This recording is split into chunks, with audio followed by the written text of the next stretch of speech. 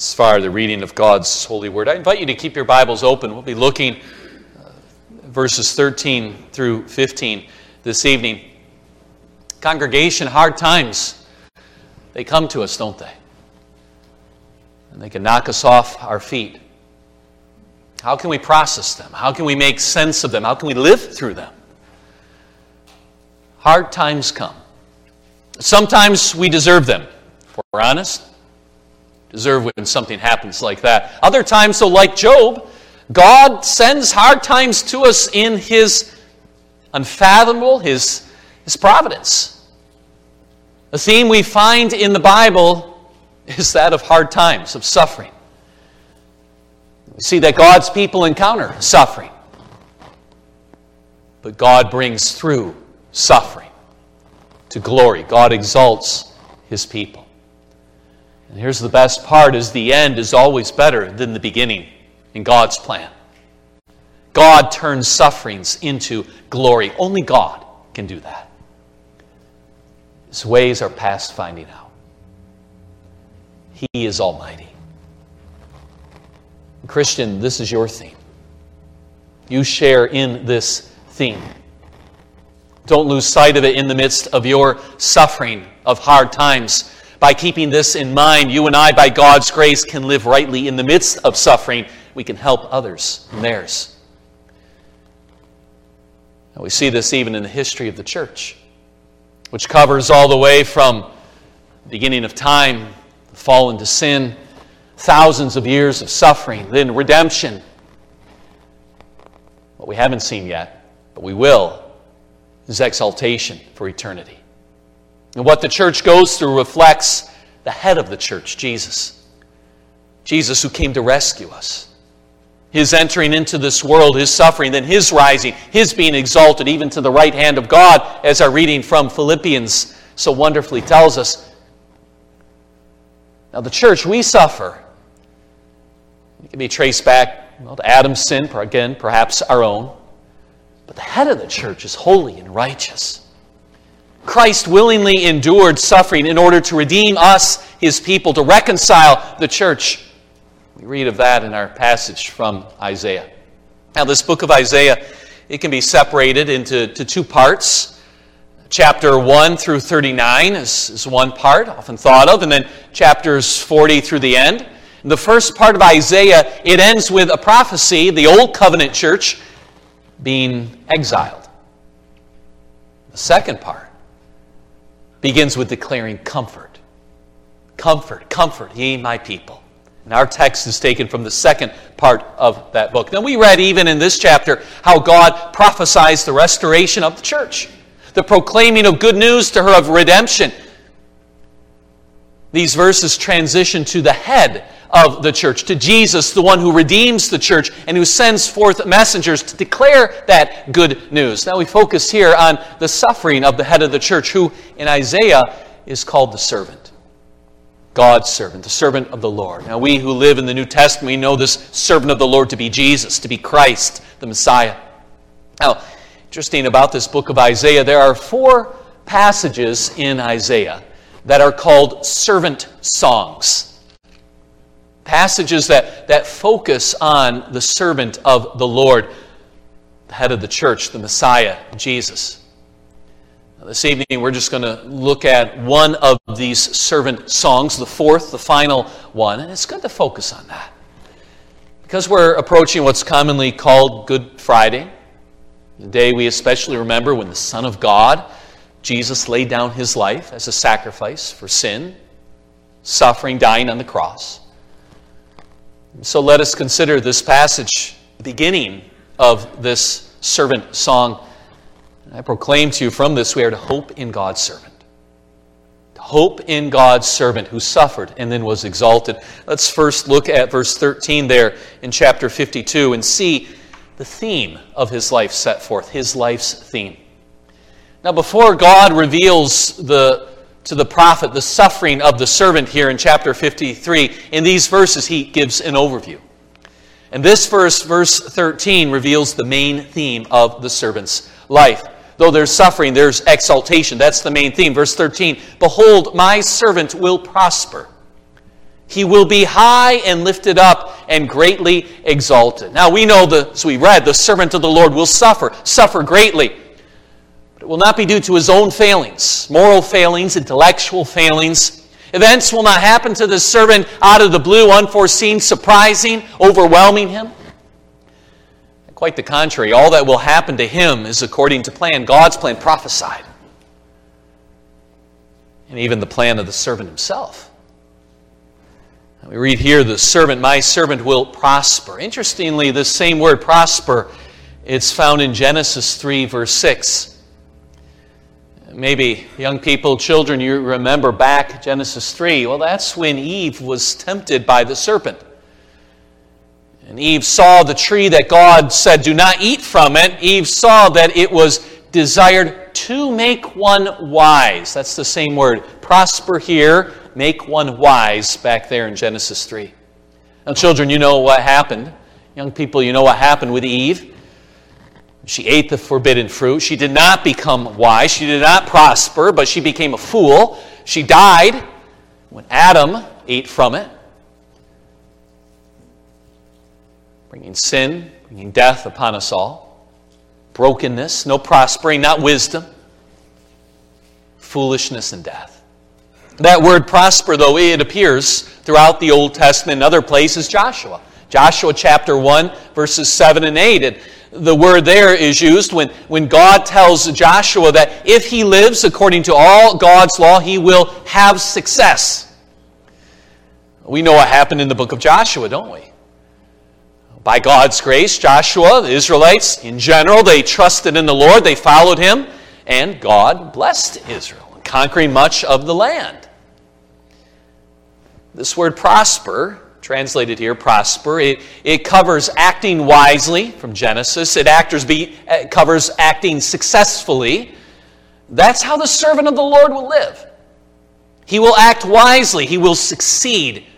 He will live according to God's will for his life, and living that way, he will prosper. God's servant will prosper. And that's what Jesus did. He never wavered from God's law. Not once. And he prospered from that. Now we see in our own lives, we often do wander from God's law, don't we? And as we wander, as we stray, we suffer.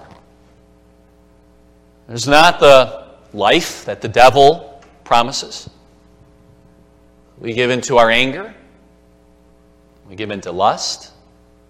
Give into greed. Laziness. Maybe rebellion. Maybe outright idolatry. We can keep going. The end is not blessedness, is not joy, is not life. The end of that is death. Children, that's something your parents impress upon you when they discipline you. When you do wrong, you don't find what you thought you would find ultimately, happiness. Instead, you find pain. Sin leads to death. Now, Jesus acted perfectly. He acted wisely. He had success. He lived out God's will for his life. And look at the result here. He will be high and lifted up and greatly exalted. Even though he suffers. And that's why you may say, wait, when wagon maker, Jesus died. He suffered. Well, but we know the end. He was raised, right? He suffers, yes, but ultimately he's exalted. That's the main theme of the servant's life. Young people, the world, the flesh, the devil, they tell you live in a certain way. Many different ways. But all of them a different way than God says to live. And they say, if you live my way, you will prosper. You will be happy, healthy, wise. You will live it up. Do not be deceived. Do not live contrary to God's commands. Do not live as you want to live. Do not do what your heart tells you to do. Don't do what feels right. What feels good. By God's grace, turn from yourself. Turn from sin. Cast yourself on Christ. Strive to live to how he has said to live. Live in humble faith. You might not have earthly wealth. You might not have earthly health and fame. You might be persecuted. But you will be living as a child of God ought to live. Sometimes the darkness is so deep we're tempted to despair. The darkness will be deep for the servant of the Lord, very deep, deeper than anyone has ever gone or will go through. As Jesus told his disciples before his suffering, before his death and resurrection, in order to prepare them to cushion the blow, so we encounter here. God, through his prophet, extols his servant so that as we would read, if we would keep going through and consider these things, this intense suffering, we do it with this frame of reference. Now, there are three verbs here, virtual synonyms of each other. That is, they mean the same thing about more or less. But the overall message, using those three different words, those synonyms in this way, gets at the high exaltation of the servant. He will be high, lifted up, greatly exalted. No ordinary success. The world says, follow this path, you'll be rich, you'll be popular, you'll have pleasure. God promises something well beyond whatever the world can try to promise. Extraordinary success. We see this in the life of Jesus. Again, not as the world thinks of success, but true blessing. Yes, he humbled himself unto death, the death of the cross. We read that in Philippians 2. But God raised him from the dead. And Jesus ascended into heaven. He sat down at the glory at the right hand of the majesty in heaven, and he will come again with glory to judge the living and the dead. That's the theme of Jesus' life. Wisdom, prospering, exaltation, glory. Suffering is there, yes, but glory and exaltation, his triumph. That's what we are to especially think of with Jesus. Yes, the cross and him crucified, but he didn't end there. The cross has meaning and blessing for us because he conquered on it. He has acted wisely. He has been successful. He has been highly exalted. And so it is with us, brothers and sisters. We who belong to Jesus, body and soul, in life and in death, go through hard times. Maybe great suffering, physical, emotional, relational, spiritual. But in Christ you are more than a conqueror through him who loved us. Your main theme then is not suffering, but being lifted up. Yes, you and I sin. Yes, you and I go through hardships. But don't be dragged down by your sins and temptations, your weaknesses, your sufferings. When darkness seems to overwhelm, look upward. See in Christ your future, your destiny, your ultimate theme and outcome. This life is short. It is brief. It lasts a few years. Now, in the midst of temptation, in the midst of trial and suffering, it seems long. God gives us this to draw our minds to the bigger picture. By God's grace, do not despair. By God's grace, resist those temptations. Don't continue in sin. Trust. Obey. You've been given a new identity, a new story, a new theme because of this suffering servant who is exalted. Now, Christ is unique as the servant of the Lord, as the Son of God, as the only Savior. But you, believer, you're in Jesus. You share in his theme then. Suffering, yes, again, not as a sacrifice for sins, us, but suffering, but also glory. Don't lose heart. Don't lose heart. Maybe you have lost heart. Maybe you're mired in sin. Maybe you are living for yourself. Maybe you think you will find meaning in alcohol, in drugs, in exercise, in sensual pleasure, in money, maybe even in family. Maybe you think you can cope, that they can give meaning, they can get you through. That's foolishness. The end of that is death. By God's grace, turn from all that. Turn to Jesus. Here is his main theme: wisdom, success, exaltation, prospering, being high and lifted up. It's the main theme.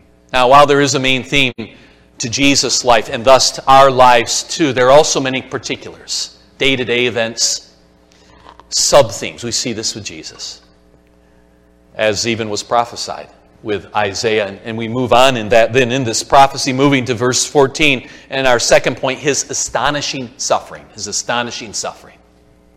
Now, this verse sets up a comparison, a contrast. It uses the phrase just as, beginning of verse 14, and then the word thus in verse 15.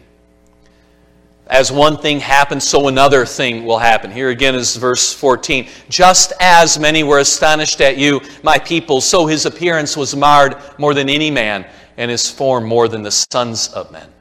The first thing we see here is the being astonished. Astonished at the servant. Now, for some reason, the Holy Spirit inspired Isaiah to switch to the second person there, you. See it there. In verse 13, behold my servant. Verse 14 says you. And then he moves to the third person. His appearance. He. We see here most likely a glimpse that Jesus is being addressed. And so then we are too. Now the words that appear in italics there, my people, they're in italics because they aren't there in the original. It's something that the editors of this translation put in there to try to make sense and smooth things out. Maybe they were trying to make parallels between the suffering of the Jewish people and the suffering of the servant. Now, most translations don't take this as referring to the people, but to the servant. Now, think of it that way. It's referring to the servant. As Jesus then later, growing up and hearing this prophecy, he would hear it. Perhaps he would read it. And he would know the prophet was speaking to him. You. Hundreds of years later. And then quickly goes on to address the rest of mankind. Many would be astonished at Christ and his suffering. Pilate was astounded in one sense by the whole process of Jesus' trial. He ended up trying to wash his hands of it. Couldn't believe what was going on, what the Jewish leaders wanted to do. Roman soldiers, perhaps even some of the religious leaders were astonished. Nicodemus, Joseph of Arimathea. But understanding the many here, probably of the elect. Those who entrust themselves to Jesus and believe in him. We are astonished at Christ. Astonished at his appearance. We don't see Jesus with earthly eyes, and we ought not try to have any image of Jesus. But with the eyes of faith. Some of Jesus' own disciples, they would see Christ in his suffering with earthly eyes. John, he was at the foot of the cross there. Jesus' mother, she was there too. They recognized him. 3 crosses there were on Golgotha. Mary knew her son was on the cross in the middle. The prophet here writes, though, as a vision, where he sees in his mind's eye this vision. And so what are we to make of it? How are we to understand it? Think of it this way, in terms of this appearance, marred more than any man. God originally made humans how? In his image, right? Good, upright, righteous, holy. And then by that first man, Adam, his own willful disobedience, he plunged mankind into guilt, into brokenness, into destruction. What are we then to make, spiritually speaking, of a vision where the appearance in a prophetic vision is marred more than any man? Whose form more than the sons of men? We know Christ, as far as we can tell physically, was not marred more than other people are. Horrendous things have been done on earth. We'll come to that more later. Spiritually, that's said of Christ. That can be said of Christ. His appearance was marred more than any man. His form more than the sons of man. His guilt. He took all our guilt upon himself. So we know from later in the Bible, this is the great exchange. The Son of God, holy, righteous, took upon himself our guilt, our sins. Focused in him, focused on him, laid on Christ were all the sins of his people. The height from which he humbled himself, again, Philippians 2 brings that out, being in very nature God. He humbled himself, the Son of God, exalted in glory, receiving the continual praise of the angels, the beloved Son of God. It's mirrored to the depth to which he humbled himself, the guilty one. The only one who has suffered hell to its uttermost. That's marring more than any other man. The beloved Son being forsaken by God. It can't get any worse than that. It's a depth unimaginable by us. This description Isaiah uses then, his appearance was marred more than any man, his form more than the sons of men. It's fitting to describe the spiritual situation. The only way the prophet of old could describe what he had been shown in this vision. And while Jesus underwent enormous physical, mental, emotional suffering, it was his spiritual suffering that was the greatest and never even close to being surpassed or equal. That's what marred him more than any other man.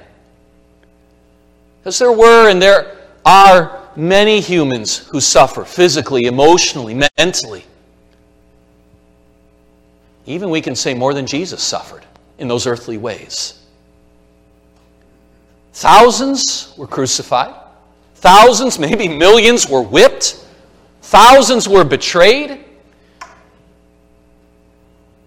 Perhaps even in the lifetime of some here, a great Holocaust has happened in our world. Great suffering.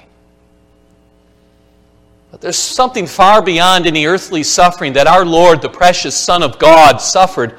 The prophet describes it in his vision in extremes of earthly suffering. But the reality was far worse. Much deeper. Something that we cannot see with our ears. That we can't touch physically. That even as we hear groans, it doesn't get the depth of it. It's something we must be told to have our minds open, to understand, to believe. It's what the gospel does. In Philippians 2, verse 8, being found in appearance as a man, he humbled himself. It's an appearance as a man. He humbled himself by becoming obedient to the point of death, even death on a cross. Now that's one reason why we ought not to watch movies or depictions trying to present the suffering of Jesus, the passion of the Christ. They can't. They can't express the depth of that horror. They present suffering only as earthly, physical, mental, emotional. They can't show the suffering that was so much greater, the spiritual. Even if they had words to convey the depth of Christ's suffering, the visible depiction of the earthly suffering crowds out all other suffering. But the spiritual suffering is far greater. God forsook his Son. Jesus suffered God's wrath against our sins, the sins of his people. He descended into hell, as we confessed even this evening. Jesus' appearance was so marred, more than any man. His form more than the sons of men, although he himself was righteous, pure, and holy. He served as our head, our federal, our covenant head. He took upon himself our guilt, our sin. He did that willingly. He wasn't forced to. Oh, from a human perspective, the Roman government whipped him, beat him, put him on that cross, nailed him to it. But again, we don't just look with earthly eyes. All along it was Jesus who took it upon himself. Refusing to resist, refusing to curse, not calling a legion of angels. He was active in his suffering. Because of what Jesus did, all those who trust in him are forgiven of their sins. Believe. Believe and God forgives. For the sake of Jesus. Dear friend, let me ask you, what's your spiritual condition? What do you look like spiritually? If you're not trusting in Jesus, if you don't belong to Jesus, spiritually you're twisted, you're marred because of Adam's sin, because of your own. You've sinned against the Most High God. And your sin calls down upon you God's wrath, His just wrath. And God punishes sin both now and in eternity in the fires of hell. Why will you perish in your sin? God has provided the Savior. And all those who cast themselves on the Savior are saved. People around us, perhaps you maybe spend so much time making themselves pretty, handsome, elegant, yet all the time spiritually, they're so deformed. They're so marred. Christ's appearance was so marred more than any man, his form more than the sons of men, so that we would be restored spiritually, restored to wholeness, beauty, handsome. And young people, children, many of you look quite nice outside, and that's good. It's good to show reverence to God, that as we're able, we come into the presence of God and worship wearing our best. That's good. That's proper. But what do you look like on the inside? Are you trusting? Are you loving God? Jesus humbled himself, becoming obedient to the point of death on the cross. But he didn't stay there. Praise God, Jesus did not stay crucified or dead. But on the third day, God raised Jesus from the dead and then exalted Jesus to majesty in heaven. That message, as then we come to in our third point, the next verse, it's proclaimed to his worldwide following. His worldwide following. Verse 15. We move on. Thus he will sprinkle many nations. Now verse 14 told us that many were astonished at what the servant looked like, and yet it's the servant who will sprinkle many nations. The servant appeared to be unrighteous, unholy, cursed, right? Hung on a tree. And so he was for the sin of his people. But the servant is actually personally righteous, wholly blessed. And so the servant can be the one to cleanse the people, sprinkle them so they can be clean. That's what we do when we sprinkle something, right? Well, maybe we water it, right? But sprinkle, cleanse. They too can approach God. And look who it is that the servant sprinkles, many nations. The word translated nations there could also be translated Gentiles. It's not only the people of Israel who are cleansed, the Jews, but the cleansing extends to other nations, all peoples groups. So great is the servant's work. So great is the servant himself, greater than Abraham, greater than Moses. Those who benefit from him extend to the ends of the earth. His appearance was marred more than any man, human semblance. So in his restoration, he will sprinkle many humans. There's more, though. Kings will shut their mouths on account of him. For what had not been told them, they will see. What they had not heard, they will understand. What they are told as the servant sprinkles them, in his sprinkling of them, leads to their being amazed. So amazed, they shut their mouths. You know, kids, sometimes something amazing happens. We're at a loss for words, aren't we? That's what will happen here. Now, we think about that. You know, for many years, hundreds, thousands of years, the Gentiles were left without spiritual light. God left them to themselves. He took to himself a people, the descendants of Abraham, the Jews, Israel. He left all others to the dominion of Satan, the spiritual darkness of idolatry. But when the servant of the Lord, when he's sent, when he atones for the sin of mankind, not only the sin of the Jews, but sin of Gentiles also, when we behold the Lamb of God who takes away the sin of the world, then spiritual light shines on the Gentiles. They had not been told in the Old Covenant, but they will see in the New Covenant. They had not heard, but they will understand. As the Apostle Paul wrote in Romans 15, verse 21, he was part of the fulfillment of that prophecy. He took the gospel of Jesus to the Gentiles, even the governors, even the capital city of the Roman Gentile Empire. If church tradition has it correct, the Apostle Paul even took the message to the Roman emperor himself. Now, of course, the Roman emperor didn't believe, and not all who heard believed, but many did. For Christ bound Satan so he could deceive the nations no longer. The gospel has gone forth, and the church has expanded far beyond the Jews. I trust many of us here this evening, maybe, perhaps, you're of Jewish ethnicity, which is wonderful. But many of us probably are not. We're the fulfillment of this prophecy. You are. Your name isn't there in the Bible, but right here, you are fulfillment. Because we see. Because you understand. We, by God's grace, believe. See with the eyes of faith. So great is the person, the work, the glory of the servant of the Lord, that we, at the ends of the earth from Israel, we, thousands of years later, we believe. What grace, what glory are declared to us. The Son of God has come. Jesus, the servant of the Lord, He's conquered. God has exalted Jesus to the highest place and given Him a name that is above every name.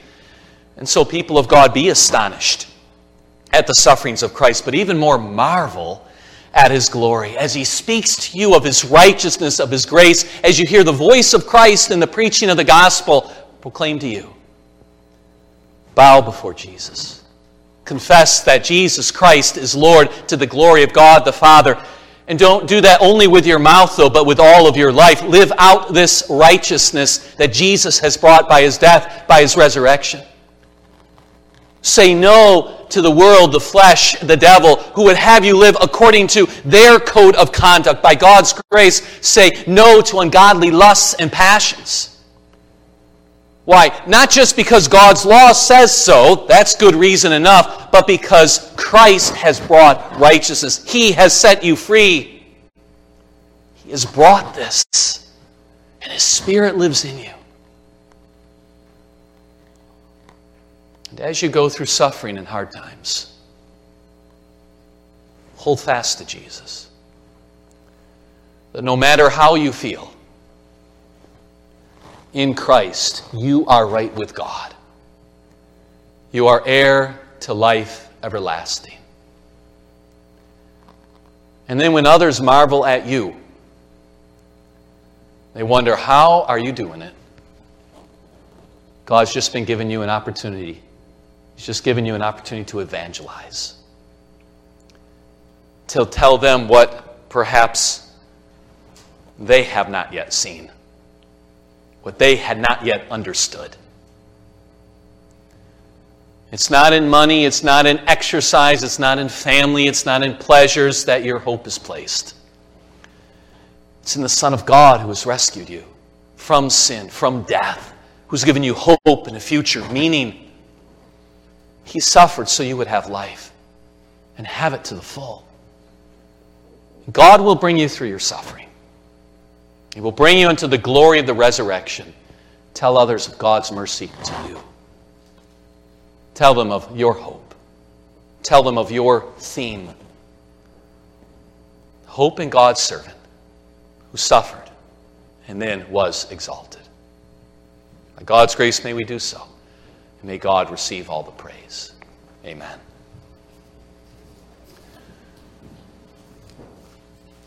Let's pray. Heavenly Father, thank you for sending your Son.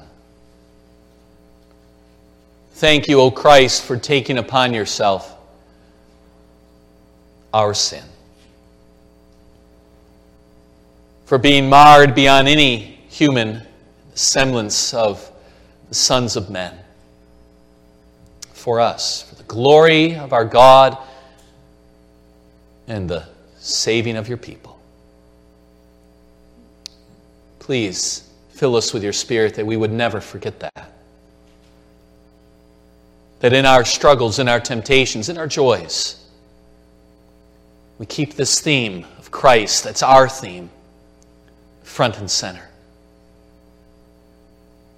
Give us courage to tell others about this servant. And the righteousness, the life that is in Him. And change their hearts.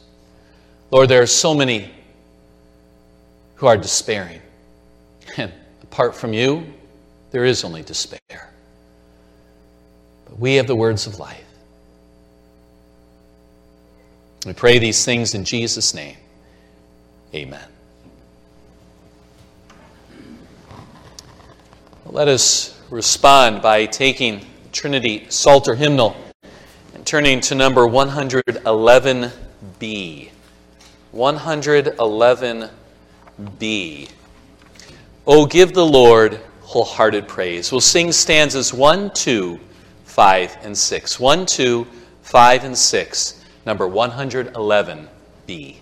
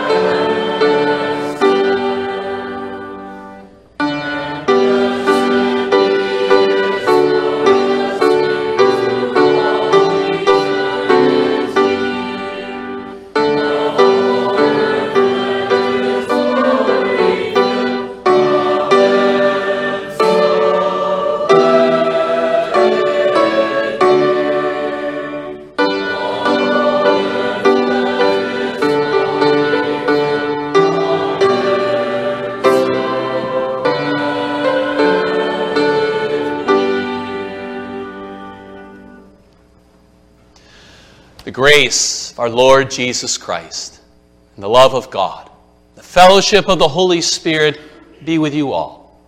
Amen.